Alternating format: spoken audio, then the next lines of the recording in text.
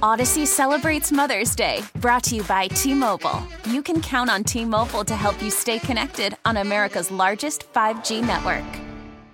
Listen to every MLB game live. In the deep left center field, it is high, it is far, it is gone. Stream minor league affiliates. The Midwest League home run leader. And watch the best baseball highlights and look-ins on MLB Big Inning. MLB At Bat is your all-in-one live baseball subscription for only $3.99 per month. Deep left field, it's gonna go. Alvarez ties the game. Subscribe to At Bat within the MLB app today. Major League Baseball trademarks used with permission. Hey, this is Stephen A. Smith from No Mercy. Festivals, football, flannels. Some say fall is their favorite time of year. And this fall, there are now updated COVID-19 booster shots designed to help protect against COVID-19 variants. If you've had your primary series, schedule an updated COVID-19 booster shot appointment as soon as you're eligible. And don't forget to enjoy the foliage, sponsored by Pfizer and BioNTech. It's the Amazing Rico Brogna podcast with your host, Evan Roberts. It's another edition of your favorite podcast named after a former random baseball player, Rico Brogna. I do warn you, we've had some very depressing episodes of Rico Brogna over the last few weeks and months. We've also had some heartwarming editions of Rico Brogna. Today will be on the depressing level because we will go through all the disaster scenarios involving losing Jacob deGrom. Where would be the worst place for him to sign? Where would be the best place for him to sign if it's not the Mets? How depressed would we be if he was with this team? How depressed would we be if he was with that team? So there'll be a lot of, I hate to say it, a lot of sad talk involving the great Jacob deGrom. Tommy Lugauer joins us today. Pete Hoffman, as always. And I thought Luggie was a good person to join us because of his unwavering hatred for the New York Yankees. Because I do think when we talk about Jake with the Yankees, I just have a feeling he's going to have that as the number one disaster scenario. But hold that. We'll get to that in a few minutes. First of all, are we all okay about losing Joely Rodriguez? Or is there a state of depression over the fact that Joely Rodriguez has now left the New York Mets organization? Pete, I'll start with you. Good riddance. See you later. He wasn't that bad. Like, if I was making a list of the worst middle relievers in the history of the New York Mets, I don't even think he'd make the top 50. You know, a guy like Rich Rodriguez would finish ahead of him. Mel Rojas would finish ahead of him. Toby Borland would finish ahead of him. You want me to keep going? Like, he was not a top 50 crap reliever. I get it, but we could do better, and that's my MO going into this offseason is we will get better, not stay the same. So Joely Rodriguez, for the highs you gave us a lot of lows, we'll do better. See ya. You all right, Loogie, missing Joely? Will you miss him?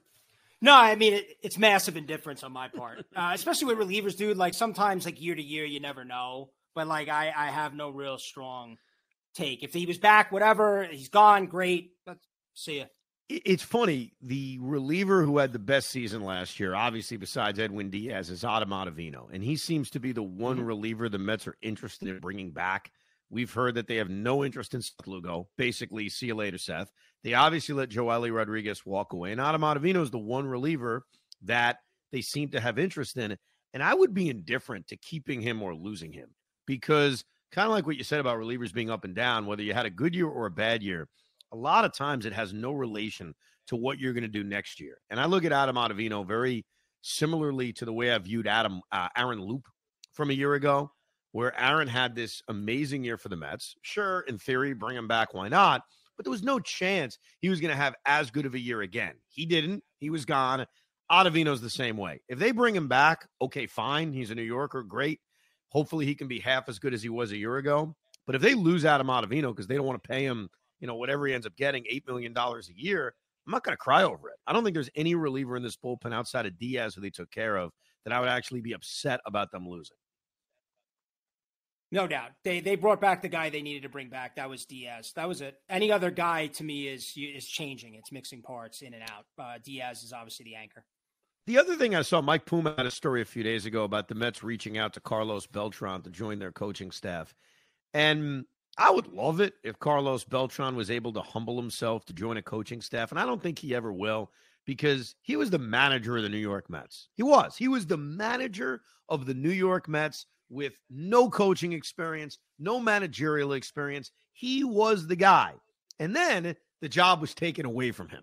It's tough to imagine that Carlos Beltran, after having the job, even if it was only for multiple days, would ever go back and humble himself to being a coach. So if he had said yes, I thought that would have been cool, especially in a year in which he very well may be voted into the Baseball Hall of Fame.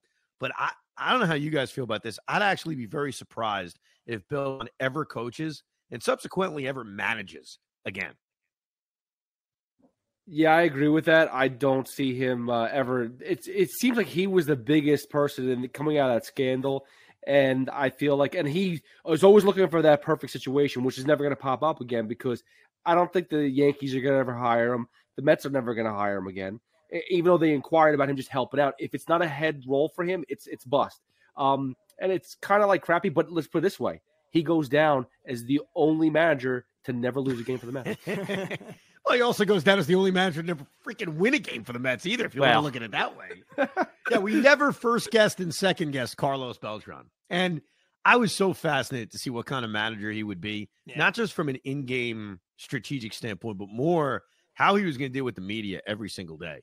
Because Beltran, when he first got to the Mets, was not the greatest with the media. And he was very sensitive to fan criticism. And when you're a manager, you face criticism that is so unfair from guys like me, from fans in general, that I could see it wearing on you. And I was always fascinated when they initially announced they were hiring him going into the 2020 season, how he was going to ever be able to deal with that. It'd be cool if he joined the coaching staff, only because Buck Showalter's not going to manage forever. So if he's going to join as a bench coach with an eye on, hey, maybe this is his job in a couple of years, that'd be great, because it would be cool to right the wrong of him not getting that opportunity. Because let's face it, he didn't get the opportunity because Major League Baseball decided to put his name in that report and no one else's. Yep. And so it was almost a Rob Manfred message to the Wilpons. You better not let this guy manage. So I agree with my former partner, Beningo, who's always said he's been hosed, he was screwed. He was, but if he's not going to take a lower level kind of job, he's probably not going to get that opportunity again. And that's his decision. If he doesn't want to be a bench coach, if he doesn't want to be a hitting coach or whatever minimal job the Mets or another team would offer him, then look, it's just not going to happen. It is what it is. Yeah, listen, Evan, I think, first of all, Beltran, I think, is a Hall of Famer. I think he will go in as a Met. I would love to see him back with the organization. Buck is not going to be around forever. If he was to lower himself to, not lower, but, take a lesser job, a bench coach job, in a way to prep to be the manager, I'd be all for that. I was happy when they hired him. I was upset when they had to lose him. So I've always been a big Beltran guy. I'd love to see him manage the team one day. But, I get it, though. But I do get it. It's tough to then, after all that happened, come in and take that sort of role. We'll do a few episodes down the road about the Hall of Fame and its Met relation coming up. But it is so interesting to think about Beltran getting into the Hall of Fame and having a Met cap on his plaque, because he is not fully accepted by Met fans. He isn't. Now, I think there's a lot of Met fans who like him now looking back. They think back to his legacy. We talked about it on the podcast recently about the greatest free agent signings of all time. It's him in a runaway. It's not even close. He's clearly the guy. And then I think you also look at him and say, hey, he got us Zach Wheeler, which was a nice deal. So I do think that most Met fans now have made peace with Carlos Beltran, but a Hall of Famer wearing a Met hat is rare. There's very few guys that have ever done that. And he may be one of them. Correct. And he's not loved in that way. He's appreciated, and I think he's liked. But if this guy goes into the Hall of Fame with a Met hat on, I think it's going to create a very interesting dynamic on how Met fans respond to that. I don't want to go down the rabbit hole, but yes, he was criticized by Met fans for taking it easy, lackadaisical, and they won't let it go that he took a crazy tough pitch for a strike three against another awesome player. So, I mean, Sure, but the other thing, too, is, again, I always go back to this, where that's the only playoff appearance we saw as Mets fans. And going into signing Carlos Beltran, it was, this guy is so clutch in the playoffs. Get ready. It's going to be phenomenal. And that was it. That's our experience of him as in a playoff experience, and it sucked. It wasn't good, unfortunately. No. But it's not his fault necessarily that they didn't have a playoff appearance for him to succeed in 2007 and 2008. Because as I pointed out last time, he was actually clutch down the stretch for this team. All right, let's get to one of the few guys. One of the few guys, absolutely. Yeah. All right, let's get to DeGrom. First of all, I want to make this very clear, and I think I've said this 100 times, and I'll say it 101st time. There is no way and no reason for Jacob DeGrom to not be a New York Met in 2023. I believe it is unacceptable for them to be outbid. I don't think I don't think we should go about the DeGrom free agency with this cold-hearted, well, how many innings has he thrown the last 2 years? What is he going to do the next 3 years? Is he worth this amount of money? What's his WAR? What's that? I don't want to play that game. He is a legendary Met, and I believe the Mets should take whatever risk is necessary to keep him. And that means making sure no one else outbids you. So if there's another team that's willing to give him a fourth year, then you got to do it. In my opinion, we have a billionaire owner. This is what we've been waiting for our entire lives, to have an owner that wasn't the Wilpons. I'm not letting personally a third year or a fourth year keep me from a career Met remaining a career Met. And certainly there's been this feeling over the last few weeks that DeGrom actually wants to stay, that the only way DeGrom would leave is if the Mets get outbid. So I want to make this clear. It is unacceptable for the New York Mets to be outbid. With all of that said, if there is a team to get Jacob DeGrom that I will eventually make peace with and say, okay, it could have been worse, I don't even think it's close. Obviously, you wipe out the entire National League. There is not a National League team any of us would be okay with because there's a chance he comes back and haunts us. That includes the Pittsburgh Pirates, who for some reason seem to be acquiring first basemen / DHs this offseason, whether it's Ji-Man Choi or Carlos Santana. I don't care if it's the Pirates. I don't want them in the National League. So that eliminates 14 teams from this league that I would have no interest in. So that takes you to the American League. In my opinion, and you can counteract me on this, it includes every American League East team. Why every American League East team? Because I don't want to see Jacob DeGrom a lot. And if he's facing the New York Yankees 5 times a year, that means I'm watching him. So for you, Loogie, who hates the Yankees, and I understand that. I don't like the Yankees either. I'm not acting as if I'm some kind of quasi-Yankee fan. I'm not. I'd rather see them lose. I don't want him in Toronto making 5 starts against the Yankees a year, because even if that hurts the Yankees, that means we have to watch them 5 times a year. Do you agree with that about the American League East and him? I do. I look at it like this. I see it as we're in a relationship with Jacob DeGrom, a long-distance one. So if he goes to Texas, let's just say, that's like, hey, I'm dating a girl. She's from Idaho. We break up. She stays in Idaho. I stay in New York. And other than my Facebook timeline, I don't really see what's going on. I'm going to see a Ranger game. Maybe if I have the middle reliever and I need a hold to beat you in fantasy, like I always do. But if he's in the American League East, Ev, like you said, I'm seeing my old girlfriend all the time. And even if, he beats my mortal enemy, I still have to see him. I have to see him around, and I don't want to see him. I want him to go to baseball, essentially Siberia. Yes. And away from me. That'll help the breakup. Now, look, there's a risk that he we bring up Texas because Texas is the rumored upon team. He's not being rumored to sign with the Oakland A's or the Kansas City Royals or the Chicago White Sox or the Minnesota Twins or any other, dare I say, irrelevant American League team. It's Texas. But what's appealing about Texas is that as of right now, and unless things change, they're not even a factor of facing the Yankees in an ALCS, while the Astros are, which is why I rule the Astros out. I don't want them in Houston. The Houston Astros have become like an extra local team for us. We see them a lot. We hear about them a lot.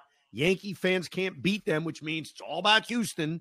And so I don't even want them there. And I think about 15 or 20 years ago, maybe our view on this would be different. We'd say, hey, if we're going to lose a lifelong Met, let him go to the Red Sox. Let him go to a team that's sticking it to the Yankees because it would actually make us feel better.